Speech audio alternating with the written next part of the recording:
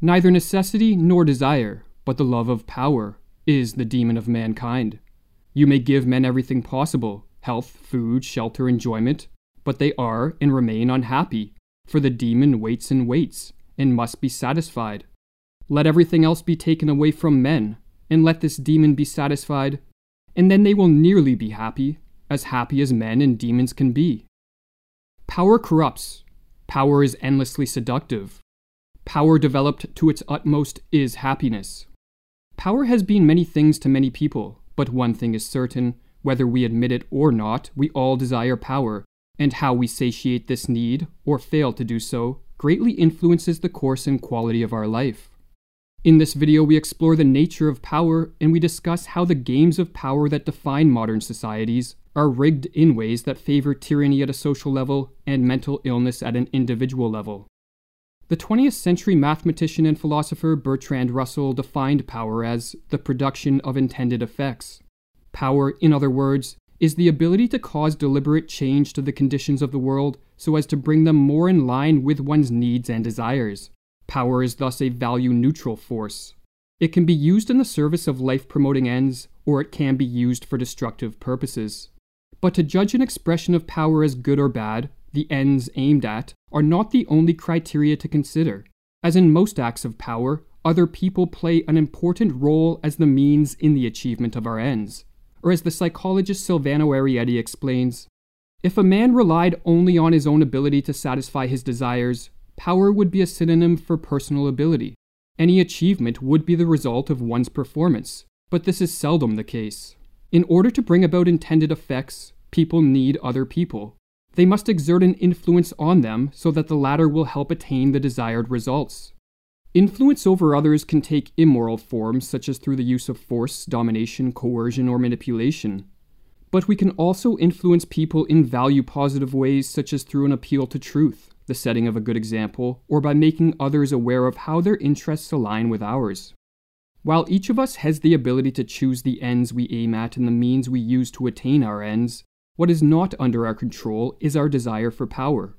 For power is among the most fundamental of our needs, or as Nietzsche explains, every animal instinctively strives for an optimum of favorable conditions under which it can expend all its strength and achieve its maximal feeling of power.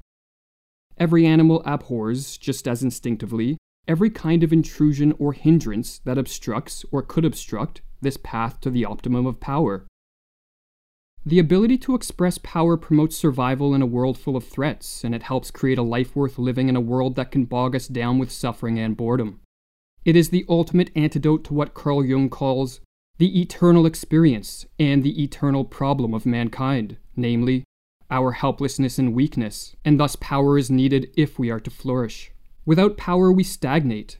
With power, we venture out into the world in active pursuit of what we need and want. We can deny our will to power, or our will to power can be crushed by external forces. But as Jung notes, when an impulse as strong as our will to power is thwarted, we suffer. We may be able to suppress an impulse, but we cannot alter its nature.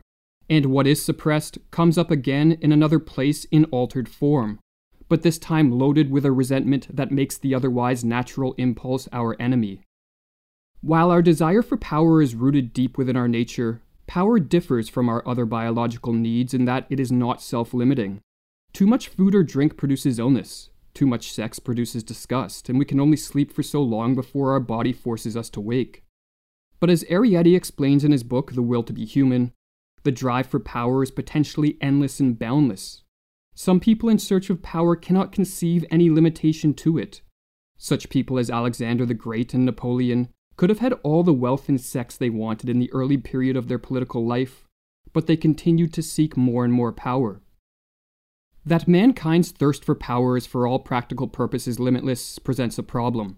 For while each of us needs a modicum of power to properly function, and while power is the force that leads to the achievement of great feats, too much power, especially when expressed in the social or political realm, can easily corrupt.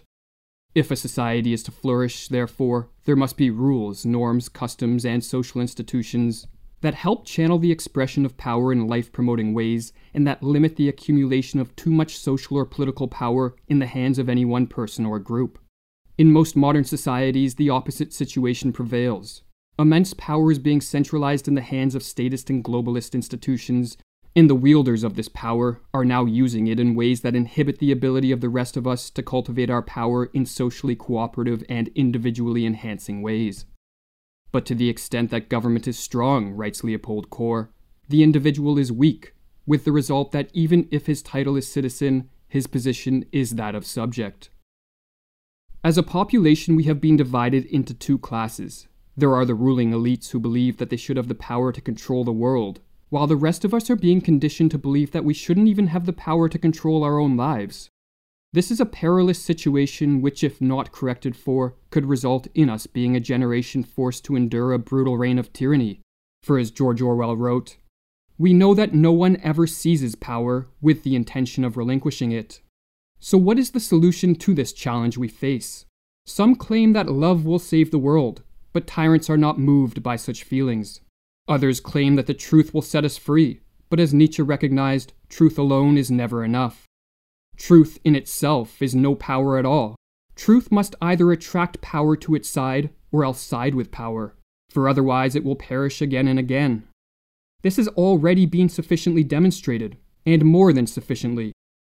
In the end, only power thwarts power, or as Frederick Douglass wrote, "Power concedes nothing without a demand. It never did, and it never will." If a society is to escape the grip of tyrants, power must be brought to the side of freedom. But the type of power needed to accomplish this feat is not the same as the power that backs tyrants. As more people cultivating the ability to dominate, manipulate, and coerce others will only lead to one group of tyrants being replaced by another. Tyrants are defeated by more people cultivating their personal power, and then using this power to live in a free manner and to resist the chains of tyranny. How is this life-promoting power cultivated? Through the process of self-realization, which, according to Jung, represents the strongest and most ineluctable urge in every being, and which is a law of nature and thus of invincible power. To self-realize is to actualize our potentials, to cultivate our skills, to adapt to the outer world, and to bring harmony to our inner world. Every individual, writes Jung, needs revolution, inner division, overthrow of the existing order, and renewal, but not by forcing them upon his neighbors under the hypocritical cloak of the sense of social responsibility, or any of the other beautiful euphemisms for unconscious urges to personal power. Individual self-reflection, return of the individual to the ground of human nature, to his own deepest being with its individual and social destiny. Here is the beginning of a cure for that blindness which reigns at the present hour. Many people spur the call to self-realize as they question how personal development can help change a world descending into chaos. But such a perspective overlooks the fact that if tyrants are to thrive, the masses must be weak, as tyrants, and those who benefit from their rule, are always but a sliver of the population, and so lack the personal resources to exert widespread control over a population of strong men and women. If, therefore, enough of us cultivate our personal power through self-realization, and in the process become more effective in all realms of life, the weakness on which the tyrants prey will be replaced by the self-reliance upon which the power of tyrants dissolves. Each of us who reclaims the power to control our own life is one less person tacitly supporting tyranny. And when enough of us take this step, a peaceful transition to a freer world becomes possible. For as Etienne de la Boétie noted nearly 400 years ago, tyrants can be dethroned without any use of force, and without the need for prolonged strife, so long as enough people desire freedom and have the strength and inner fortitude to practice non-compliance and civil disobedience, and to resist commands that are immoral and contrary to the functioning of a free and prosperous society. From all these indignities, such as the very beasts of the field would not endure, you can deliver yourselves if you try, not by taking action, but merely by willing to be free. Resolve to serve no more, and you are at once freed. I do not ask that you place hands upon the tyrant to topple him over, but simply that you support him no longer. Then you will behold him, like a great colossus whose pedestal has been pulled away, fall of his own weight and break into pieces. Some may think that time is still on our side, and that if things get really bad, enough people will then take the appropriate stand on the side of freedom. But to take this passive approach is to flirt with danger. For one of the most important lessons of the 20th century is that when totalitarianism is unleashed on a population, it proves very difficult to internally dislodge. Unless we are vigilant in protecting our freedoms, they will be taken from us, for as Voltaire noted, so long as the people do not care to exercise their freedom, those who wish to tyrannize will do so. Alexander Solzhenitsyn, in a footnote to Volume 1 of the Gulag Archipelago, expressed the profound regret that he and his fellow Soviet prisoners felt for their lack of action in the early days of communist rule, and the following passage should serve as a warning to us all. If we didn't love freedom enough, and even more, we had no awareness of the real situation. We spent ourselves in one unrestrained outburst in 1917, and then we hurried to submit. We submitted with pleasure. We purely and simply deserved everything that happened afterward.